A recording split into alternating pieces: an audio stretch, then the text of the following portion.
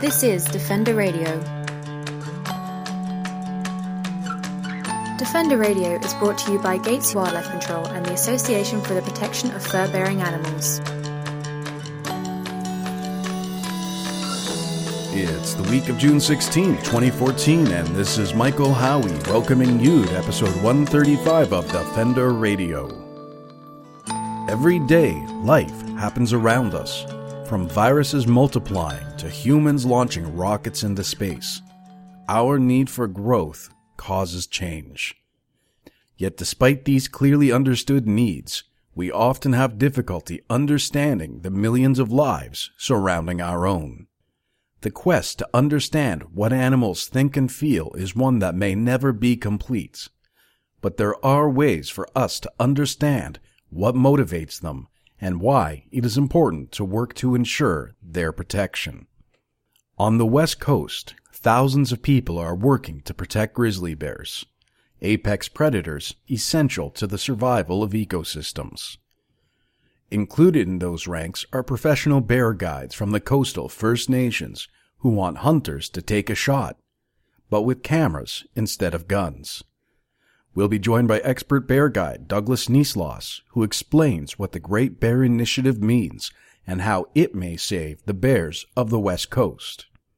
In the East, tragedy struck Moncton as 3 RCMP officers were killed and others injured when a madman opened fire on them. As the case unraveled, the suspect was caught, and he will face justice. From that story, however, erupted heart-wrenching photos of a police service dog, Danny, whose partner, Constable David Ross, was killed in the gunfire. We'll speak with Yvette Van Veen, a dog behaviorist and science-based trainer, to try and understand what emotions Danny may or may not have felt when the iconic photos of him sniffing his fallen partner's Stetson were snapped. Before we get started, we need your help in a new initiative. Defender Radio News. Since the 1930s, APFA has tried to find solutions to the inhumane use of the leg hold trap. In the 1940s, we even supplied funding to a man who purported to have a humane trap, but that proved a false hope. Last weekend, we learned of a cat becoming a victim to a leg hold in Campbell River, BC. With this news, we are reigniting our call to ban the use of leg hold traps throughout British Columbia. You can help us in this fight by visiting our blog and getting a sample letter to use in contacting your MLA. Your voice will add to the many who say, with passion and truth, that leg hold traps are not acceptable in British Columbia. Join us today at furbeardefenders.com. Defender Radio News. 2 Canadian press photographers covering the funerals of fallen officers in Moncton, New Brunswick, captured iconic images of a police service dog, Danny, sniffing the Stetson of his partner, Constable David Ross, after a tragic gun battle left him dead. Other photos show Danny panting and whining in front of the casket which held Constable Ross. Social media exploded with these heart-wrenching images. But along with the shares and comments, many began asking, is Danny really grieving? Are dogs capable of feeling depressed or distraught? What does this mean? To help us answer these questions, dog behaviorist and science-based trainer Yvette Van Veen of awesomedogs.ca joined Defender Radio. It's Danny the dog, whose partner, Constable Dave Ross, was killed in the incredibly tragic incident in Moncton last week. And in the last couple of days, we have seen a lot of images online, and I believe it's a Canadian press photographer who got most of these, or a couple of Canadian press photographers, and it is pictures of the dog sitting next to the casket, looking around, jumping up to sniff the Stetson, and the immediate reaction of everyone is that this is a dog mourning for the loss of his partner and friend. And something that we hear a lot about is the inappropriate use of anthropomorphism. So attributing emotions to animals that may not exist. So as a dog behavior expert, a trainer with all of your experience, looking at those images and knowing the story, is this dog feeling grief and mourning, or is it just a dog being a dog? Can we in any way tell what's happening? I don't think we can tell, but I'd be a pretty cold and callous human to break that one down into science. Like, even I have my limits on that. I think, there's been experiments like with chimps and attachment, like really famous experiments, the ones where, you get at some level, I guess it's kind of cruel, separate the chimp from its mother and give it a soft, fuzzy thing to cling to and give it a fake chimp mom that produces milk, food versus comfort. The chimps all are picking the comfort sort of thing rather than the food. Like, they'll go eat and then go back to the comfortable fake mother. So, in terms of attachment, that's obviously primate, but is it outside the realm of possibility that a dog could form an attachment to a human being? And I would say, of course not. And there's, there's people constantly, they'll write to me and it's like, oh, my dog won't even let me go to the bathroom by myself. You close the door and the dog's whining like, please let me in, please let me in. Or you get dogs with separation anxiety. So the idea of being bonded or attached or showing some sort of emotional distress over separation, all of those are, sort of things that I think people can identify with.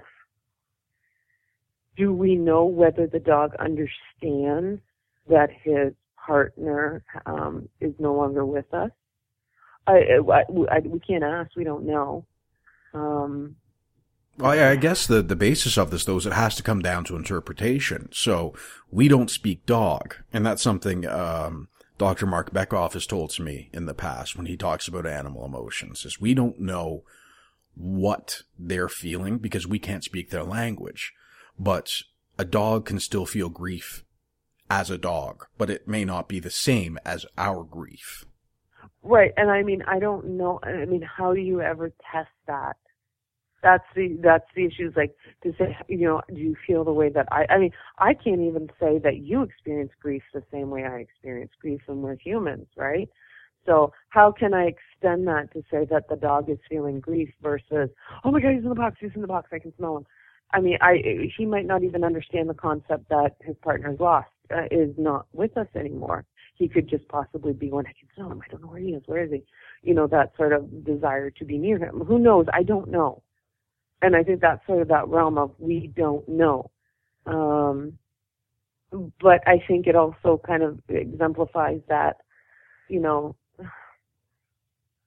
you have this dog, and there's certain, it's tough. Because one of the things that I did, when we lost Kaya, we still had Kiki. She was slightly older than Kaya, and we made the decision to bury Kaya in our yard. We've got a large property, and we made the decision to allow her to come say goodbye to him because we just kind of went, don't know, but might as well just be open to the idea of making sure she sees that he's no longer here. And the reaction from her, I don't know what she was feeling, but I can say that she was very distraught. She was, trying to get in the hole with them. We had put a roll of toilet paper in there because Kai loved toilet rolls, paper rolls, loved like shredding them. So that was something we buried with him, and we had kind of tucked it in under his chin, and she was ripping that toilet paper out, would not leave it there. She was trying to nudge him to get up. And, do I know what she was feeling? No. But I just can't make that, I can't bring myself to say that, some people say, well, they're animals, they don't feel the way we do. That's pretty presumptuous of me to assume that. So it's a real tough call. I don't think we can actually say, but why not be open to the idea that they're capable? What harm does that necessarily do, especially on emotions and bonding and things like that? It's really hard for me to see why it would be so bad to look at an animal and be open to the possibility that they can experience a diverse array of emotions. I mean, to me, that sort of cold attitude of saying, no, they can't because we can't prove it, it's a little bit like somebody saying, yeah, well, fish don't feel pain, so we can just do whatever we want with them. Whereas as soon as somebody comes up with a clever experiment, we go, wow, they feel pain. Who knew? And, you know, those types of ideas, I don't know. I prefer to kind of remain open to it. And I just kind of have I personally have a hard time processing it, because there's the science part of me that's waging war with the emotional side of me, because it's an emotional topic. Yes, because you and I are very similar in that way, as you know. And that leads to some of our fun conversations at 2 a.m. But I guess then what I need to know, or what I need to ask, is if we can't know precisely what is going through Danny's mind, Danny the German Shepherd, who's a beautiful animal that, as you pointed out, clearly is in some manner distraught or confused.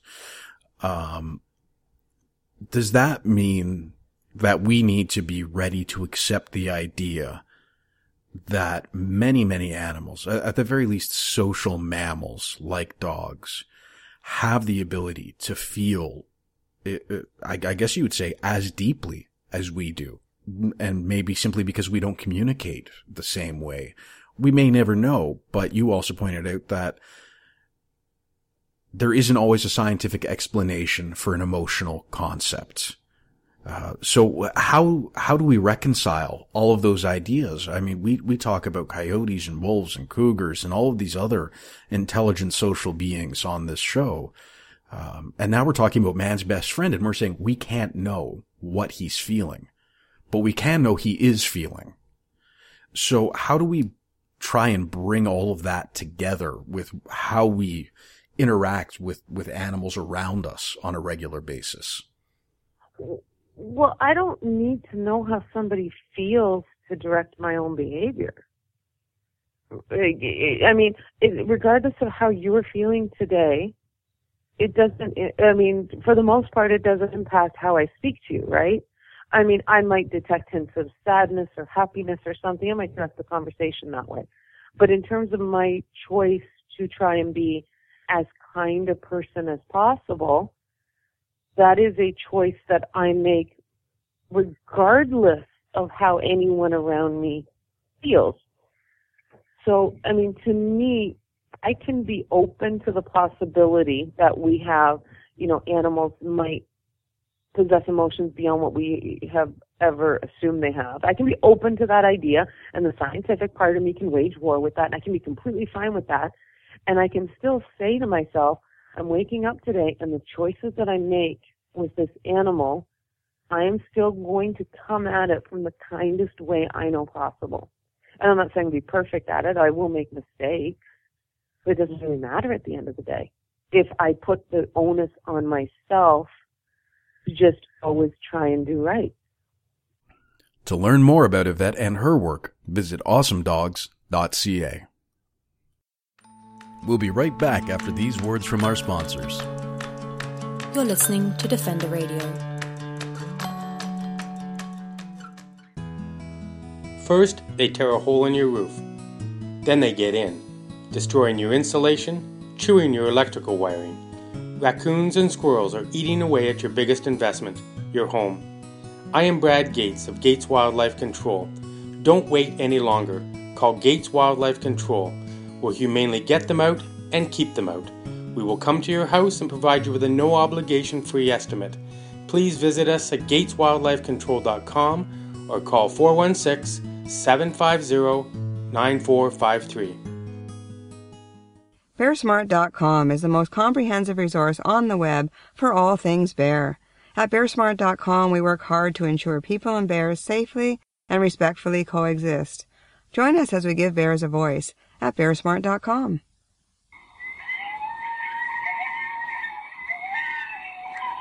Have you ever heard a coyote sing? Did you know that coyotes are also called North America's song dogs? They communicate through unique howls, yips, and barks. At Coyote Watch Canada, we're committed to fostering peaceful coexistence for communities and their wildlife neighbors by building compassionate wildlife communities, one community at a time. Please visit us at coyotewatchcanada.com for more information and tips about this amazing keystone species.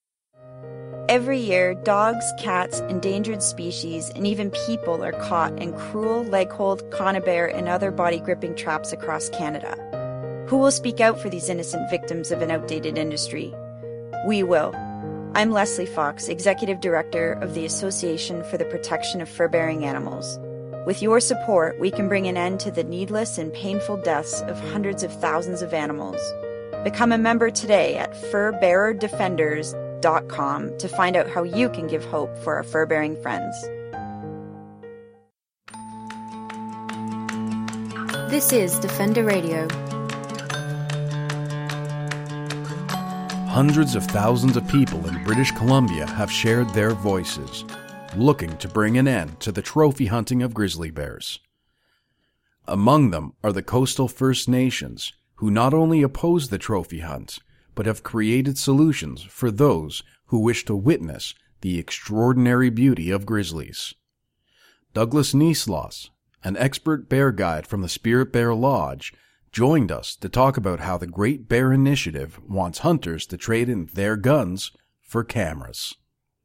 All right, well, why don't we start, let's talk a bit about the trophy hunt that is going on. And that's sort of what was catapulted this contest that you've created. So how does the relationship between yourself, Spirit Bear Lodge, and the Coastal First Nations interact with the grizzly hunt? Yeah, I guess it all started probably about 15 years ago for myself. I helped start up an ecotourism operation called Spirit Bear Lodge, and I retired last year from there. I don't do that anymore, but I still have to do all the training. But it's been very important that in my territory we protected about 50% of our territory. It's all locked up and protected area, and so we try to create some other economic opportunities, or sustainable economic opportunities, and tourism was going to be a big part of that. So we basically developed that business, and as we were out there trying to view bears, they were tags being issued by the government to go and shoot these bears. So we basically we are a member of one of the 9 coastal First Nations communities called the Great Bear Initiative, and so we basically got a mandate from that table to go and set up this group to tackle the trophy hunt issue. Now, and please forgive my ignorance if I'm completely not understanding this, but if a lot of this land does belong to First Nations, why is the government permitting hunting on it? Well, and that's been an ongoing debate, and a lot of these are unceded territories, and in my community we have 2 different nations that live here, the Kitikmeot and the Higgies people, who have a long history and village sites all throughout the territory. And that's been an ongoing challenge. The provincial government keeps issuing these permits for people to come and shoot these bears, and they're giving these permits without proper information, and they keep saying that it's sustainable. They can take 4% of the bear population, but they don't really know what the bear population is, and it's all based on these computer models, and they look at how many trees there are in British Columbia and kind of estimate that to, how many bears there are in British Columbia. So, I'm sure someone has a math formula that makes sense. Trees to bear ratio, right? Like, yeah. But there's lots of gaps, and we had scientists look at how they collect their data, and there's lots of gaps. Just things like salmon, for instance, are not included in their formula, and that's a huge part of bear population. If you look, especially in the Great Bear Rainforest, because there's 0% meat in the bear diet on the Central Coast. These bears eat mostly salmon, a lot of vegetation. So the fact that salmon aren't included in their diet is, Well, and that's something we've come across with the BC government as well when it comes to other species like deer and moose and caribou, is they do a 1-day head count in one area and then use a computer model to extrapolate what the entire province is going to be. And a lot of wildlife scientists just turn around and say, look, this doesn't work. Like, populations aren't evenly spread out, and you're going to have clusters, you're going to have clumps, you're going to have areas where there is an unusual gap. You can't guess. You got to find out for sure before you make a policy decision. And that kind of sounds like part of what's going on there as well. Yeah, no, absolutely. And, we just felt there was, huge gaps in the science. And, I've been a guide for 15 years, and I know, I have a better indication of what's going on out there. I know how many bears in each one of those systems.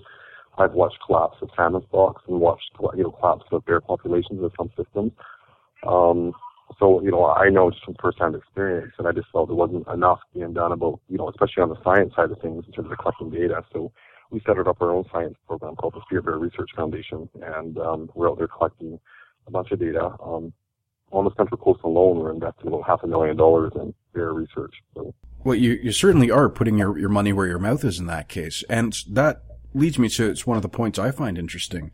I have read some research from out west that indicates bear viewing is actually more profitable than bear hunting. Is that part of the model for Spirit Bear Lodge and for the First Nations communities? Yeah, absolutely. And we've always believed that tourism is sustainable, it's long-term, but you get these hunters that come in and shoot a bear once, and that bear's gone forever. So, I would say there was a report that came out from Stanford University and a group called CREST, and they basically did an in-depth analysis on trophy hunting versus ecotourism.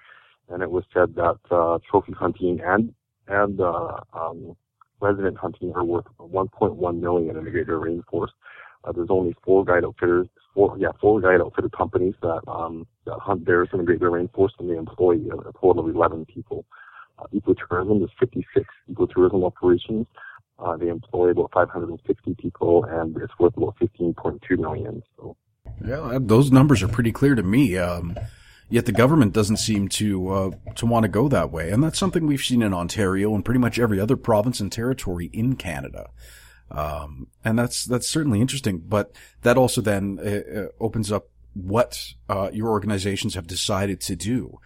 And I love the lead in the press release. You're inviting a pair of lucky hunters to come shoot bears in the Great Bear Rainforest using cameras instead of guns.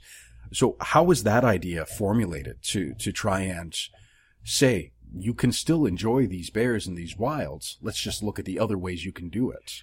Yeah, no, absolutely. That was we had a lot of discussion about, kind of next steps and how we want to try and put an end to some of the trophy hunting. And, we did a poll of British Columbians, and we found out 87% of British Columbians opposed the trophy hunt. And a lot of those people we polled were also hunters, and a majority of hunters, have even agreed that you shouldn't be shooting something for sport. So, we came up with this idea just to, number one, create more awareness, and that was the biggest thing we want to do is with bear hunting. So we asked people to apply for their hunting license, and they had up until May 23rd to apply for these licenses, and then they're given a tag for a certain region, and it could be for different animals, could be for black bears, grizzly bears, mountain goat, a number of different things. So we're asking people to apply for those licenses, and then instead of hunting them, leave your guns at home, and we'll take you on a guided trip to go see these bears in the wild.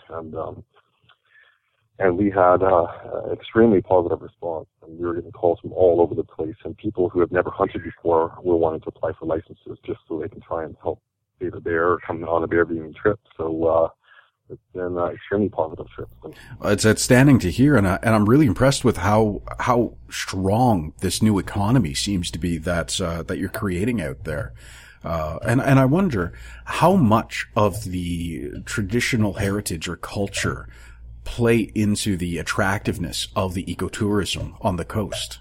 Well, I would say it's a huge part. I mean, I think our values and our history is very much ingrained in our company, Spirit Bear Lodge. We have all local guides that will take people out. We have local boat operators, local chefs. But when we started our tourism business, it's not just a regular business. Our community made it very clear there's things you got to be very respectful when you do things out there. Everything from not harassing wildlife to making sure that you're respecting some of the cultural sites. And I would say it was very important for our community perspective. I mean, this is a community-owned and operated business. So it's very important that it represents the values of the community. So. To learn more about the Great Bear Initiative or the Coastal First Nations, visit coastalfirstnations.ca. That's it for this week, folks. I hope you have found in this episode questions that will lead you to a greater understanding of the animals in our world. I'd like to thank Brad Gates of Gates Wildlife Control for his ongoing support of this program. On behalf of APFA and Defender Radio, this is Michael Howie reminding you to stay informed and stay strong.